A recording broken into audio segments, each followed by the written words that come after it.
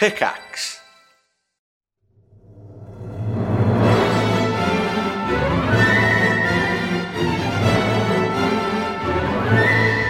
Hello, everyone, and welcome back to the Triforce podcast. Wow. Yeah, we're doing it. The most consistent podcast on the internet, TM. We've done it. Yeah. We're more consistent than, who are some other big podcasters? Jeez, I've got I no don't know. I idea. don't listen to any others, do you? Russell Brand. We're more consistent than Russell Brand. What who's an accolade. a very consistent podcaster as well, but I think... like Russell Brand's podcasts, actually. I think he stopped, though. I think he stopped for a while. He has, he goes on and off. Right. He's become he had a kid. Okay. And he's become a Buddhist, basically. Okay.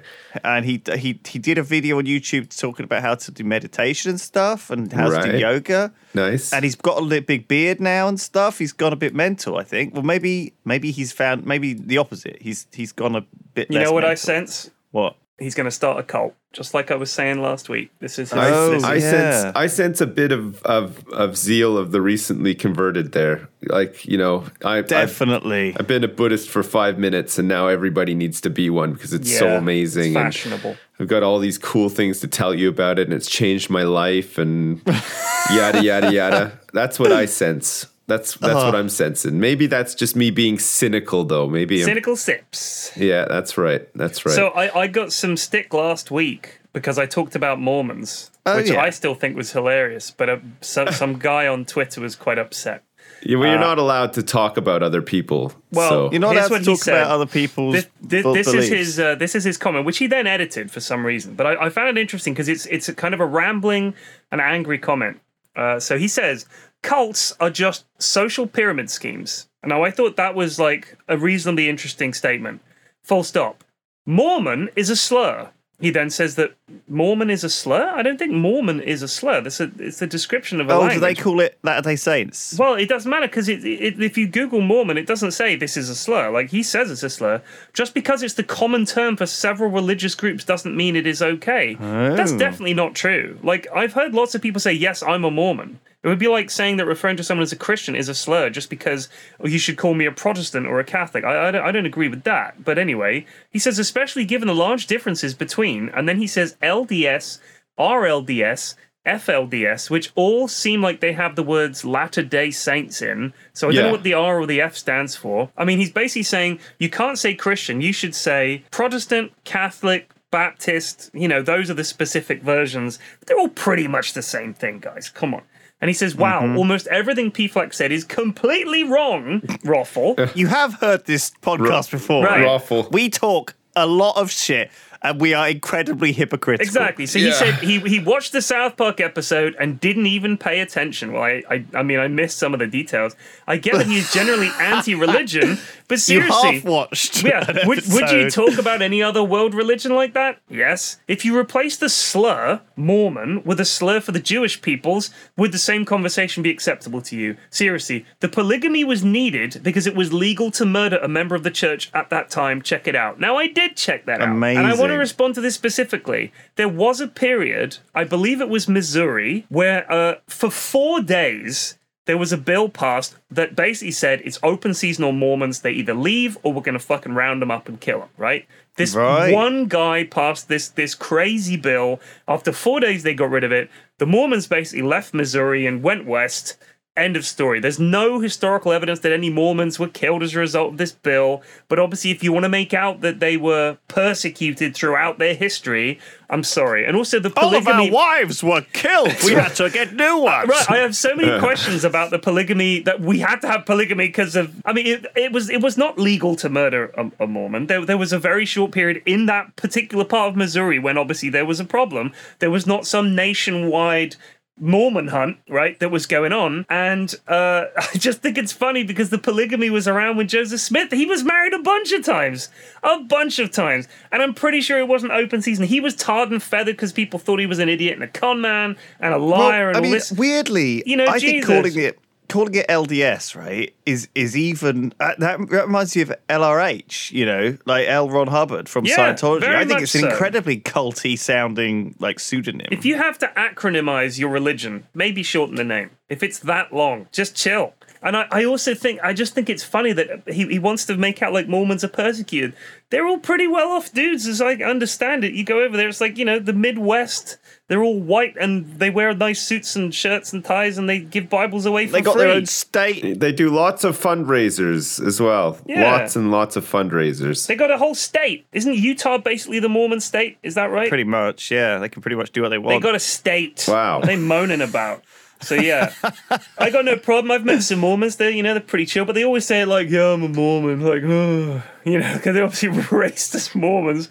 The ones I've never had a Mormon knock on the door because they don't come this far. But I've had Jehovah's Witnesses knock on the door before and stuff. We get Jehovah's Witnesses too. They're always really smiley and creepy as well. Yeah, of course, dude. I don't know what they're hoping to accomplish by knocking on my door at 9 o'clock in the morning on a Saturday. It's crazy. I'll tell you what they're hoping. The same thing all these religious people are hoping. God's favor. That's it. No, they're just, you know what they're hoping for? They're hoping to catch you like on a bad day when you're like depressed or what do they care? You just lost your dog or something, and then that's when they swoop in and mind control you. That's my point, is that their motivation, there are two motivations. Number one, it says in the Bible you've got to proselytize. You've got to go out and tell people about God, right? So you obviously got to do that to please God. Exactly. It doesn't say this is a really good thing to do and you might help people. It just says you must do it because God says so. And only once everybody has heard the word of God will the second coming happen. So their mission is to make sure everybody hears it because that's when God will come back. Like, there's no fucking benevolence to it. They just know they've got to get the word out there. Bam, bam, bam, hit them. Get those numbers up, people. Let's move. We got to get streets A through Z. Go, go, go, go. They're just on a mission. I think my big beef with religion is that I get the feeling that people who are doing all this stuff are doing it to like get favor for the afterlife, right? Exactly. Like everything they're doing is just like, oh well, there's no way I'm going to hell. Like I'm going to be going to I'm going to heaven. I'm going to the palace, and I'm going to do God like will be so nice happy. Things for eternity and stuff. So I'm gonna get my own locker space. It just seems a bit. I don't know. It doesn't. I don't know. Seem, like, okay, that's the feeling I get. I'm pardon my ignorance. I'm sure that people are going to disagree, but that's how I perceive it. That is an incredibly powerful tool that has kept people in religion. That fear that if they don't do this, then they'll have, they'll fuck it up in the future. But I think part of it is not that necessarily that selfish thing. I think like when I see a guy in town, like, in the middle of the shopping center, like yelling Christian stuff or whatever. Through a megaphone. Yeah. That's how you spread the word of God. And he's like, listen to me. The word of God is awesome. The word of Christ is fantastic, and you will all be going to hell. But usually, actually, these guys are more actually genuinely concerned about us, that they genuinely think I am going to hell.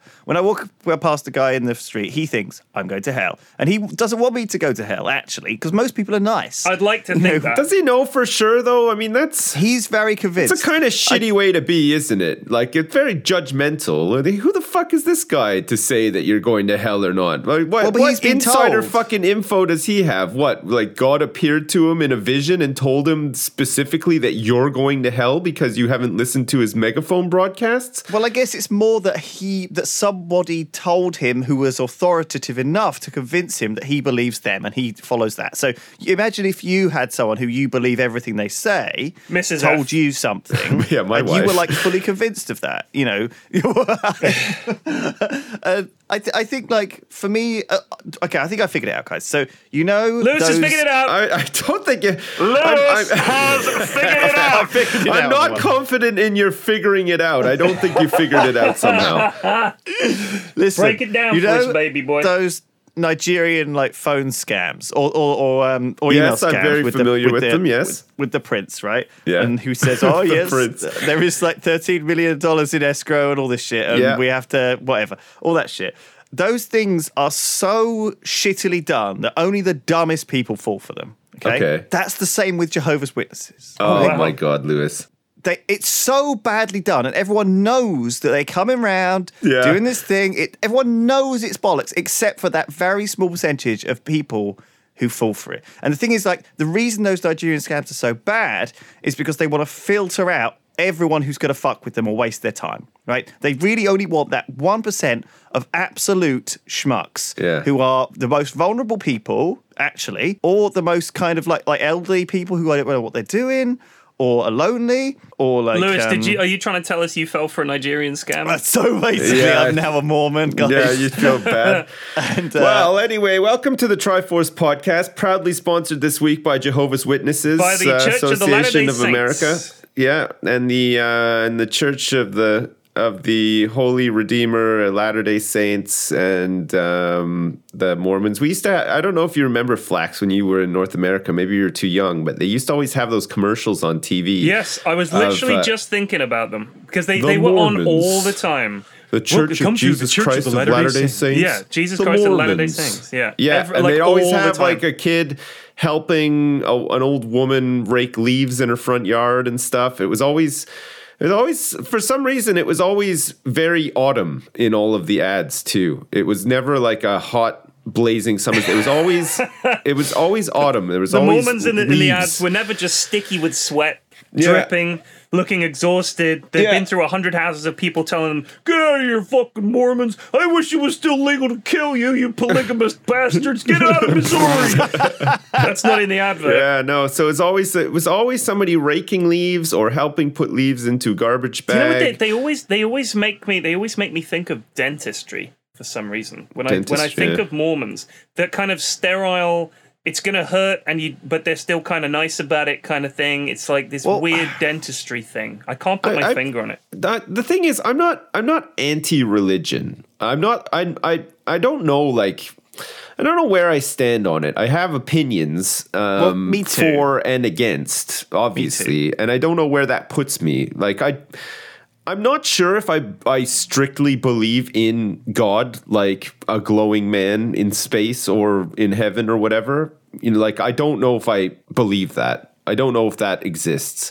But the idea that people are religious and they form a community around it and they provide services to the community, like support and help and a place for people to gather and be together and do stuff, that I'm all for. I think that side of it is fantastic. What? This is extremely difficult to calculate, right? The positive impacts of religion are manyfold. They're generally very positive, very nice people. I worked for the church for a couple of years. I worked in an office doing admin for the Church of England at Chelmsford Cathedral, right? And I did it when I came out from university. I was very depressed and that's how they get you. Upset. And well, no, but I was just temping at the time. I worked in Broomfield Hospital for a bit, doing like taking like doctor's notations. So I'd translate like what the doctors had written down into like in dictaphones. That's a tough job. and it was nonsense. And it was so difficult to do. Anyway, I did that for a bit, and I did all these other shitty temp jobs, and then I ended up getting a temp job at the church, and they were like, "Do you want to work here?" And I was like, "Sure." And they're all incredibly awesome people who are very almost just they want to make good, and they're very generous with their time. They're always volunteering for positive things in the community. They're a good group of friends. They're very supportive. They raise money for so many good causes. They keep these old buildings, you know, upkeep and keep them all good, and they run these local events, and it's very British.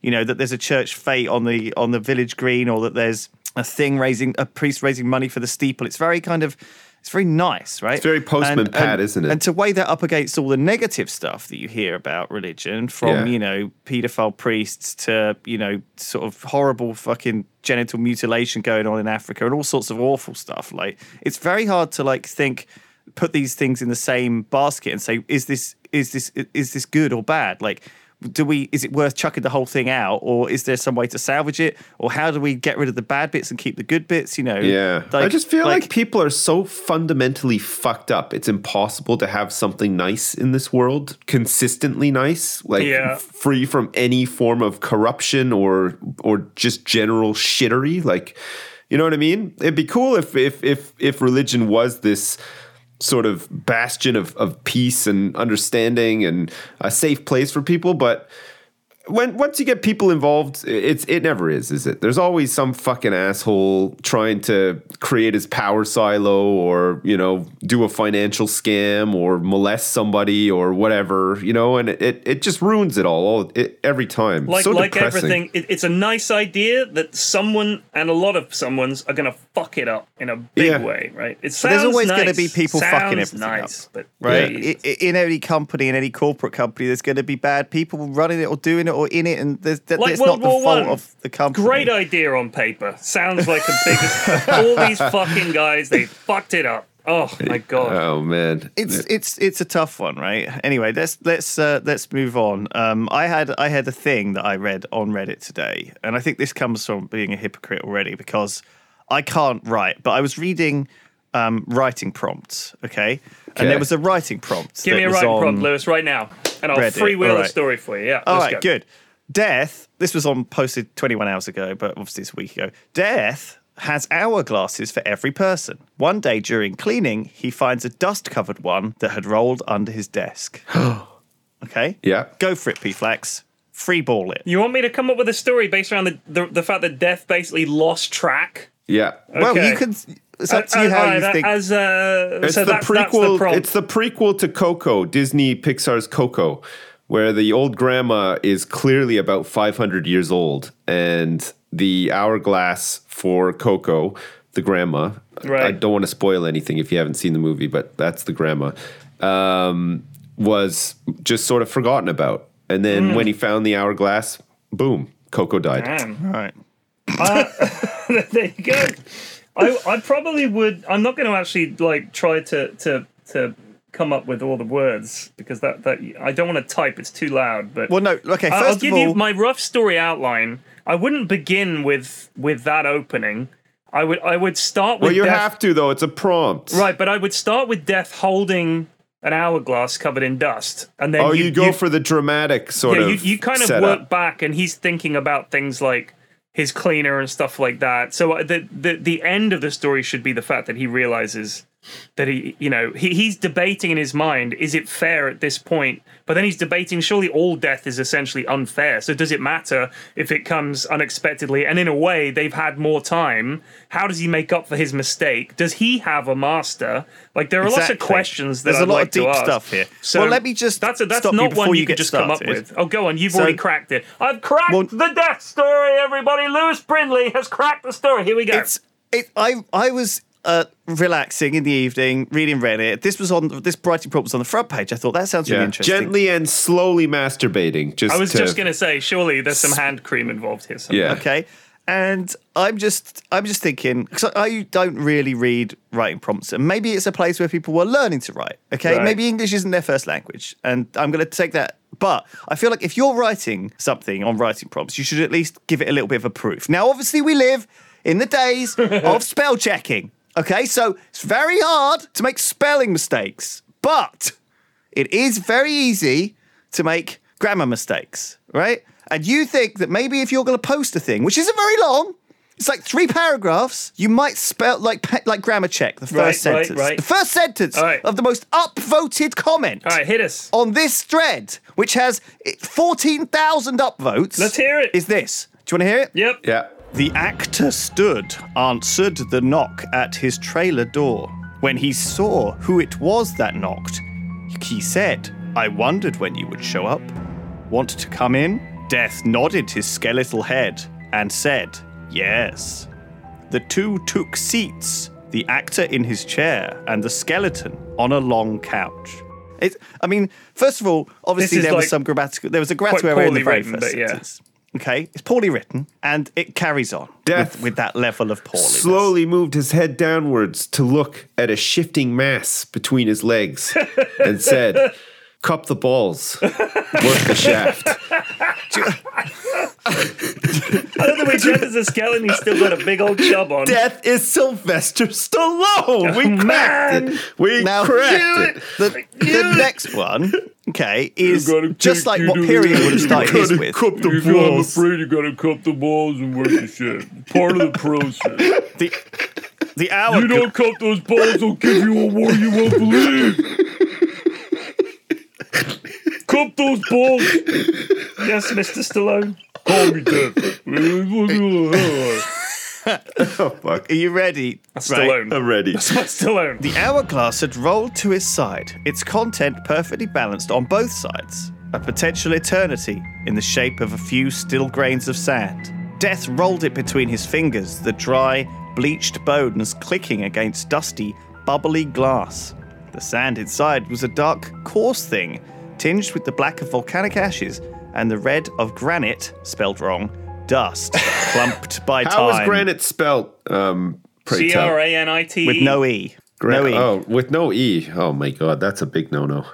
And I mean, that would have gone through spell check, right? Yeah. I mean, okay, let me get the next one. The Grim Reaper tracked down the rightful owner, or maybe the rightful property, of the hourglass. What? He took a moment to consider whether the human owns the hourglass or the hourglass owns them. After all, can something that controls fate really be called your property? Oh, give me a break. It's exactly, P-Flex. These are the best ones. I was like, come on, there's such a good prompt here. But it's all like, Peter woke up. He looked down under his desk and there was an H-shaped glass object there. Peter, also known as Death, picked up it and looked at it with his empty eye sockets into the dark blackness of the twilight realm in which he secretes spirits away to take them from the mortal man. Boo! Thomas Mann woke up in his bed and said, "What a lovely day it is today. I hope I don't die." But little did he know, Peter Death would be opening the door to his house. This isn't an actual Peter story. Death, said Thomas Mann. It is you. Yes, it is I, Peter Death. Death. No, Look you're at my making this robes one up. that are spiraling with the blackness of 1,000 nights. It's like You're making that one up, right? Of course I am. Okay. It's bold like that, though. that was it's good. like I a was well 5-year-old into that. nonsense. That's a pretty good made out. I thought you were reading. Yeah, Pete the Death that was some real Fucking hell, freewheeling it's like shit. Gordon Freeman's brother.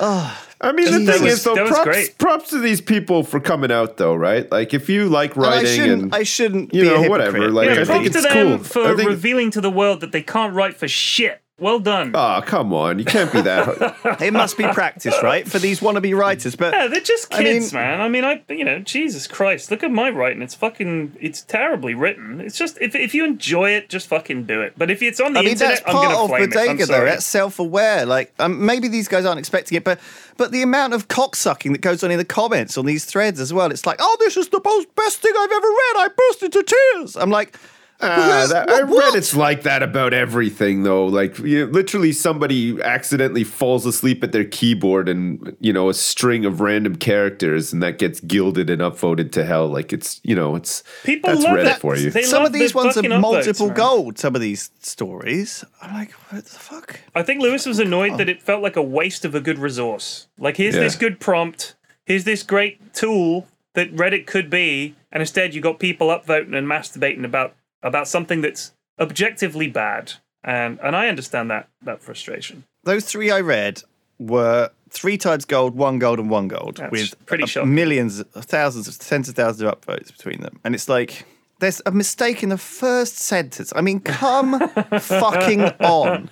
Do you know what I mean? Have you guys noticed, by break. the way, that when you start a mail in Gmail now, as you're typing, it tries to auto-complete words for you like predictive text. yeah. You know Have what I seen that? love about Gmail? I love the automatic responses to emails. Like, Yeah, it can you can detect do. the tone. Yes, I would love to do that! Exclamation mark. I use them all the time. I I'm think they're tempted great. to use it, but then I realize other people will recognize these phrases and think, that lazy bitch just fucking pushed yes that or no. just one button pushed for a reply on that one. It was like a big. Also, there's no well thought out smiley email. faces. Everyone knows I only communicate in smiley faces these days. That's what you do in 2018. I like to end most of my sentences with lol and then smiley faces as well. I use That's me Rothel too. Mao, even in formal No, letters. I just go lol. Even when it's not funny. It's like, hey, long time no talk, lol.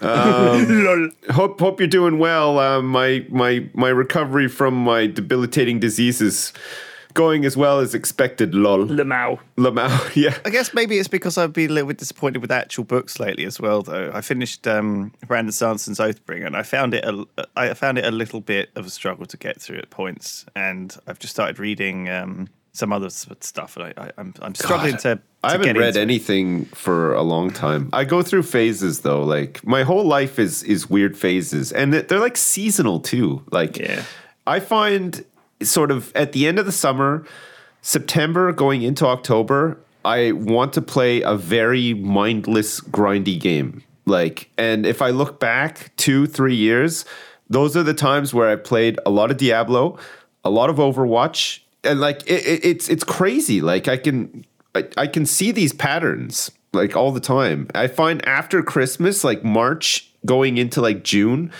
I am more up for like, you know, a bunch of different games and stuff. Usually over the summer, I tend to watch a lot more TV and movies and stuff, but there's no time in the year for me now to read books. Like that's not part of my cycle unless something really awesome comes by. But I have actually reread a couple of books that I had read some time ago. I reread The Curious Incident of the Dog in the Nighttime, which I recommend. I think we spoke about it previously. Maybe we didn't. I have a friend of Mrs. F's. Her child is autistic, and the main character in Curious Incident is autistic, and it's an interesting look inside the mind of someone suffering from quite debilitating, levels of autism. But they're all very different. So I had a lot of questions from my friend, and I said, can you hug your child? She was like, absolutely, she loves hugs, but you can't kiss her, because then she's just wiping the part of the face where you've kissed her for like an hour, because she's like convinced there's still something on there and stuff. So it's like, I thought it was interesting to read that now, knowing someone who's autistic. So I thought that was interesting. And I reread The Godfather, which is just, honestly, if you haven't read the book, it's excellent. Because it's like Godfather 1 and 2 in one book, and goes into a bit more detail. So that's very good. And those are both sort of classic books, I'd say, sort of modern classics, if you like. And then neither of them is particularly long, especially Curious Incident isn't very long at all.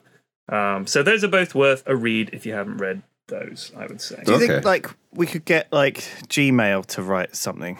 I was thinking about the Gmail thing, and I quite like the fact that there's no penmanship anymore. Like I used to know people's handwriting, because you'd get a letter from someone, you'd know straight away who it was from the address. You'd recognize the handwriting. Like I recognize my mum's handwriting, my sister's handwriting, Mrs. F's handwriting, and a couple of other people. Master Flax, salutations to you once again. It is I, lol. on this Crispin's Day Eve, lol. God. It's penmanship. Yeah. But so the thing is, I think that at least in emails, people have a style of writing, whether it be putting lol after everything or whatever. Yeah. But if you have all this predictive text stuff, much like the one-button replies, I feel like it's going to make it a lot more uniform. So people aren't going to have necessarily their own writing style. There's going to be a lot of people hitting tab to auto-complete words and stuff like that, which is a shame. But then, and it also, nobody's going to be able to fucking spell. Like, yes, that sounds good. Sent from my iPad. Exactly. I just think it's kind of removing any humanity left from communication by just saying, you know what, we can automate all of this. Like, there's that Google Assistant that will make appointments for you at the hairdressers and things like that. If you didn't see that video, check it out. I've actually got one of these right open in front of me now, and the options to reply to this fucking email are awesome, thanks for the info, sounds good to me, or that would be great, thank you. They're all so positive. And do you know what? Weirdly, actually, since this has been put in, I have been clicking them more. I have actually been using these fucking Gmail things, and it has made me more nice than I would normally. Because normally you could get an add-on to make it negative and have street slang in there as well. Yeah. So instead of it being like chirpy and positive and accepting of what's in the email, it could be like, you better go somewhere with that motherfucking bullshit and stuff like that. That'd be great. There's a Chrome attachment. I'm pretty sure. Yeah, there are Chrome plugins for everything. You get a Chrome plugin to please make my emails a bit more street smart and give them some slang. Lol. Yeah, can put some slang in there. Put some negativity in here. I want to be able to say, no, this is not good enough. Yeah, instead of awesome. What about some Cockney rhyming slang? Like a plugin for that would be really good too. I think that would be pretty funny. Like you could reply to all of your emails like Phil Mitchell from the hit series EastEnders on BBC One, proudly sponsoring this podcast as well. Man, can you imagine if EastEnders sponsored this podcast? Yeah. Think of the new viewers or listeners we'd get that would be completely flummoxed. Yeah, they wouldn't get it. Can you fucking Adam I don't understand a fucking word they're bloody saying. These lads are off their bloody rock. Yo, China. Oh my God. I'm not giving any bees and honey to these fucking mugs. Bees and honey. Fucking it's money, isn't it? These fucking slags. So it's cold and flu season, guys. How are you faring? Because I'm on my deathbed here. Yeah, I've been sick for about a week. Whoa. 2 Why weeks. is it cold and flu season? It's fucking. What's that? What do you mean? The weather's turned. Kids are back at school. 2 weeks after they get back to school. Didn't you get a whole bunch of pamphlets in your mail saying to get your vaccinations and stuff, and get your kids vaccinated, and vaccinate your dog, and vaccinate your mailman, and vaccinate any Mormons that come to the house, vaccinate those guys. Yeah, just vaccinate the world. We all need to be vaccinated again for the flu. I mean, you have to have your flu thing like annually, like a top up to try and stop you getting the flu. I've never personally had it. The kids get it. Mrs. F gets it, but for some reason I just can't be bothered to walk 5 minutes to the chemist to prevent 2 weeks of miserable flu in the middle of the year. I don't know why I can't be bothered. But I hate getting sick. I've been sick recently, and it started on my way back from Oktoberfest. I was in Gatwick Airport. Yeah, I was just sitting there watching this documentary that I've been watching. It's a fucking the biggest documentary I've ever watched. It's really good. I'll tell you about it in a minute. Okay. But and then all of a sudden my nose just started fucking pouring with clear liquid snot. Ugh. So like I had this mountain of tissues next to me where I was like blowing my nose constantly. Got on the plane and that made it even worse. I was all sinusy when I got home. I had the shivers.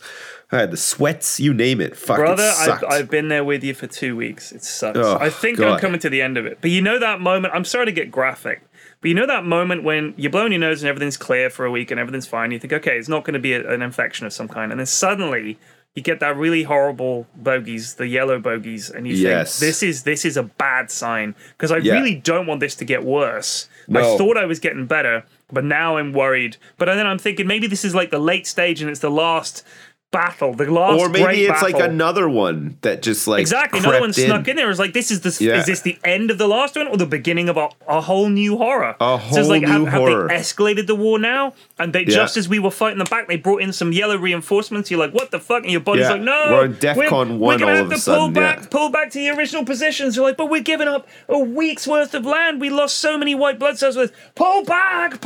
Everybody runs back. Mortars covering fire, smoke grenades. They all dig in. Resume the bombing campaign. Not the bombing campaign, so please.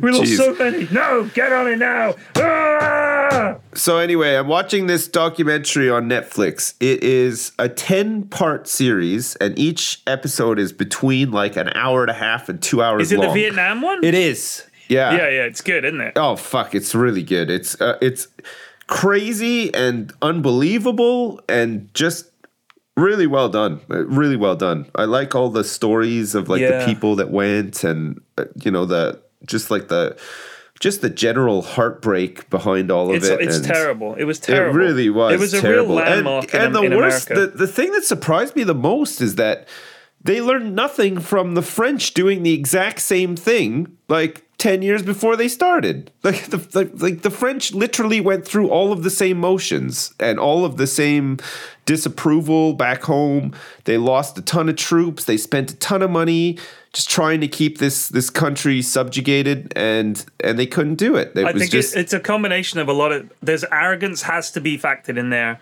We've never lost a war. We're America. How can we lose to Vietnam? There's arrogance in there. There's also a lot of political pressure. This has to work, despite the fact it's almost impossible really to win that kind of war. Like, you had this army and all these generals and everything and this whole structure coming off the back of World War One, World War Two, Korea, and they were much more conventional wars. Yes. That they had won. Yeah. And it's like, this has worked for us for a very long time. There's no reason to think it'll be any different here. Well, I guess those wars all had fronts and, exactly. you had an enemy that wore a uniform. You had fronts. There were no tunnels. There were no booby traps. It wasn't like that. Yeah, no, Vietnam was just unbelievable. Well, actually, there were booby traps. There were booby traps in World War II, but they were minefields. You know, it was like a minefield rather than you walk into a village and some kid throws a grenade, at you. You know, that kind of stuff. And it's like, and also I think the conscription for World War II was, we're going to go fight the good fight.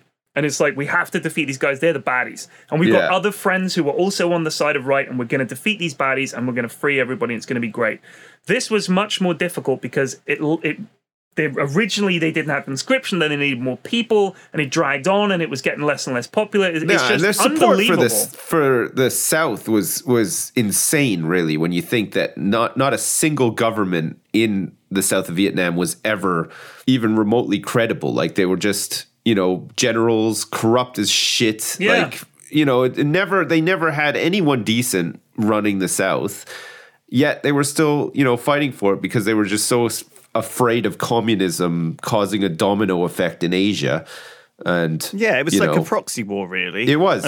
It was a reason to have a war without nuclear confrontation. It's interesting because I'd known about Vietnam. Like, we learned about it in school, obviously, and stuff. Like, I went to school in North America, so we had like a big fucking module on it at school. And did Canada send troops? Did Canada? I knew enough Britain about didn't. it. Canada didn't send troops, but Canadians volunteered to fight in Vietnam. So I think there was something like 30,000 Canadians volunteered to fight in Vietnam. Because you could dodge the draft by going to Canada, right? It was a big thing, dodging the draft and going to Canada at the time, which I didn't realize. But yeah, a lot of people, as sort of like discontent with the war escalated, more and more people were just like, fuck this, I'm not going. Like, they did like the draft lottery thing Nixon did, where it was like, if you were born in this date range or whatever, you had to go. Didn't matter what class you were from and stuff. So all of a sudden, like, all these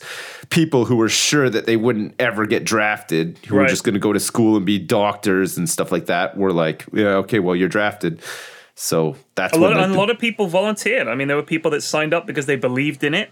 And there was that kind of, I don't want to be a coward, if you like, even though I think being signed up to go and fight a war that you don't agree with, I mean, Jesus, that's crazy. But I don't know, like, I think like later on it was like that, but at first it was very much, the day and age was, I believe what the president's saying, like, why would he lie to us, sort of thing. Like, I'm going to serve my country. It's going to be glorious. Like they had all like the sort of right ideas, but when they got there and did their tours and stuff, they sort of realized that, holy shit, what a fucking mess this is. We can't win this. And this is a fucking disaster. Everybody hates us here, and we're just losing people. That's and crazy. We're not achieving anything. You're not gaining ground, Yeah.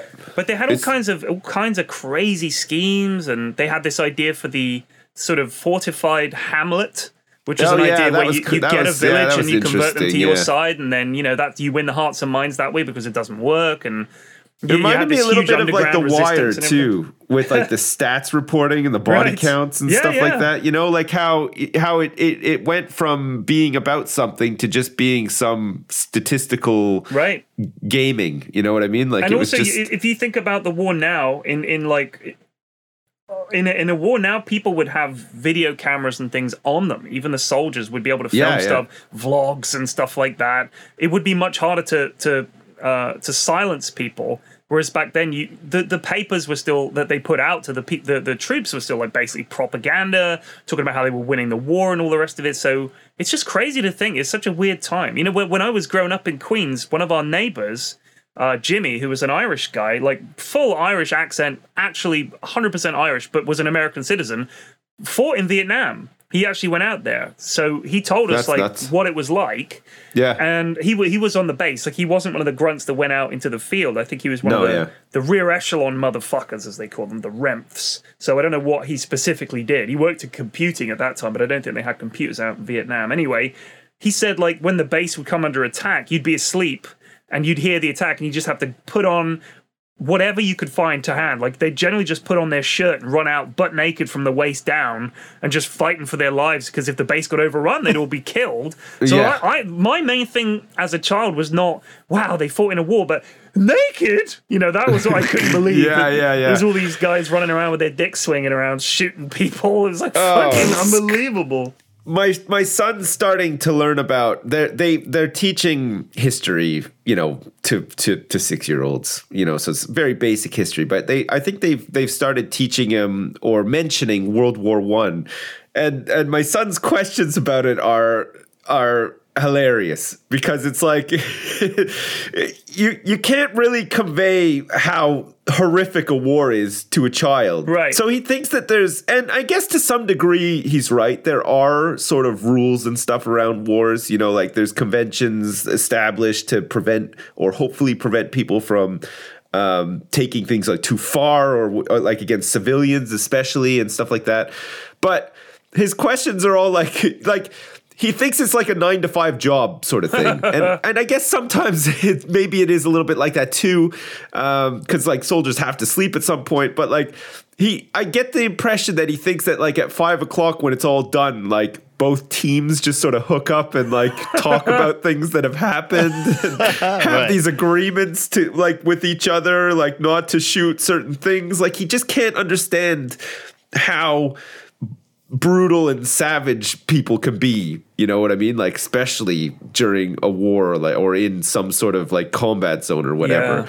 So it's kind of hard to it's kind of hard to hear in some ways, because you want to correct him and really sort of drum into him that war the world is not a terrifying and a horrible place.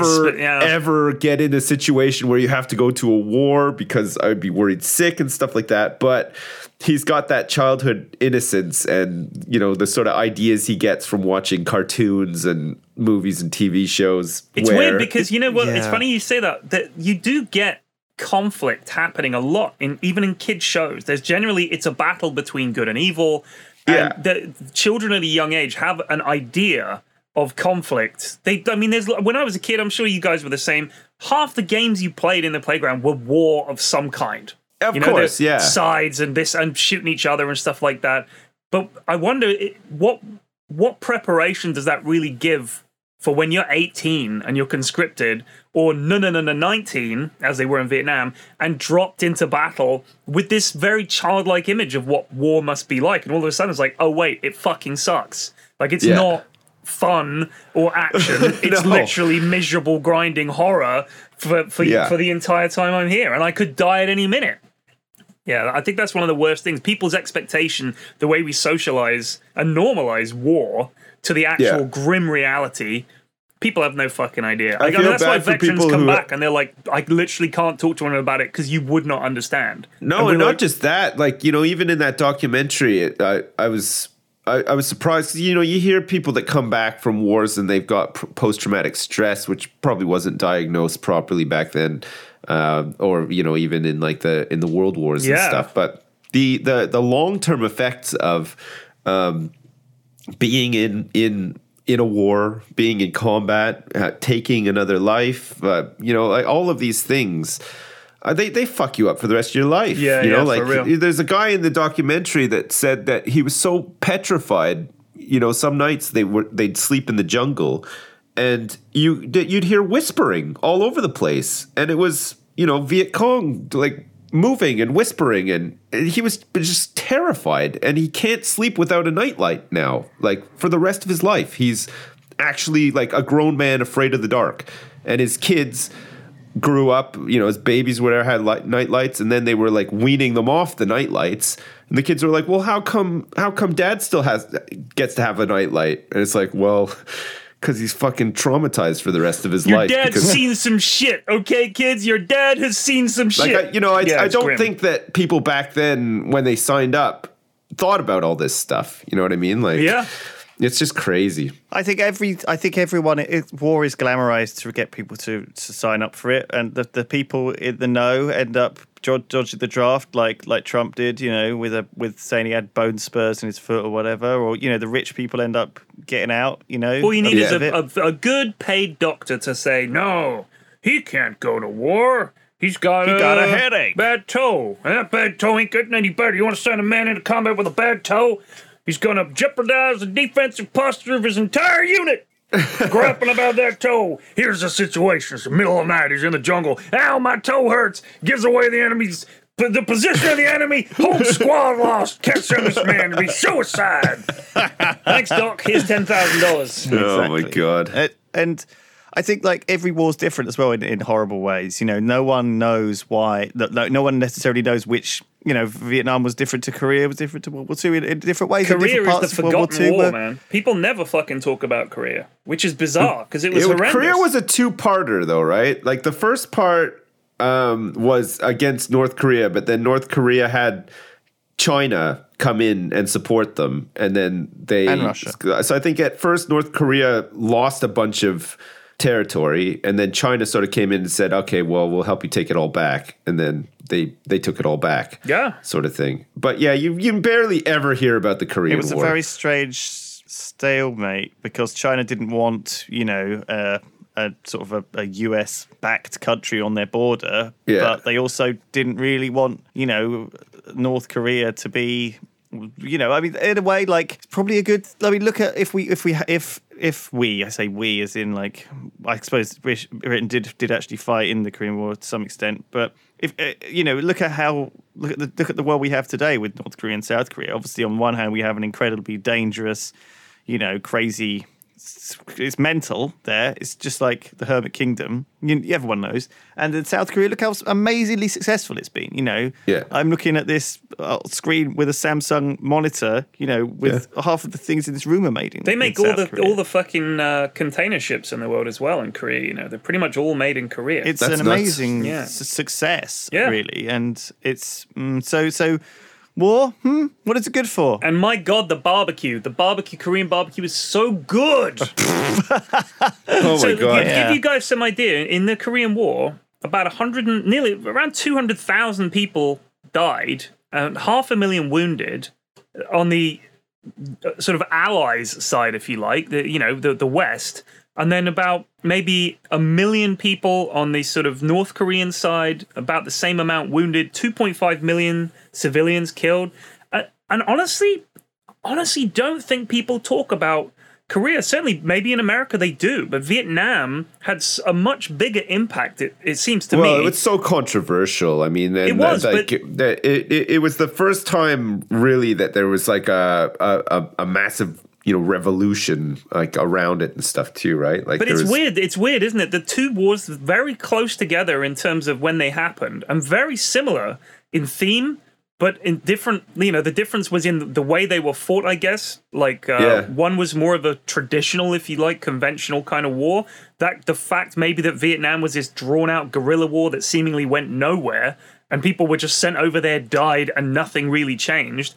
That sort of was one of the factors, or was Vietnam opposed more because of a change in the mentality of the sort of youth culture, that hippie culture, that counterculture came in, and the civil rights era and everything? Was that what kicked off the opposition to Vietnam? Because why wasn't there the same opposition to Korea? They were materially quite similar wars, for very similar reasons, and between very similar opponents. I just think it's strange. Really. I think in Vietnam you had a lot of war correspondence, a lot of coverage that might have been different as well. I think.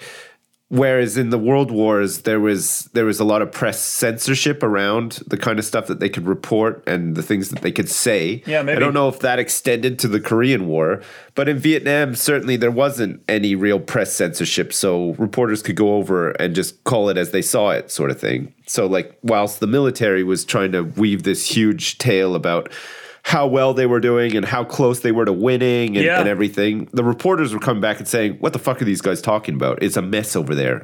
Nothing is happening. Nobody is gaining territory or anything conventionally. It's a mess. People are dying all the time.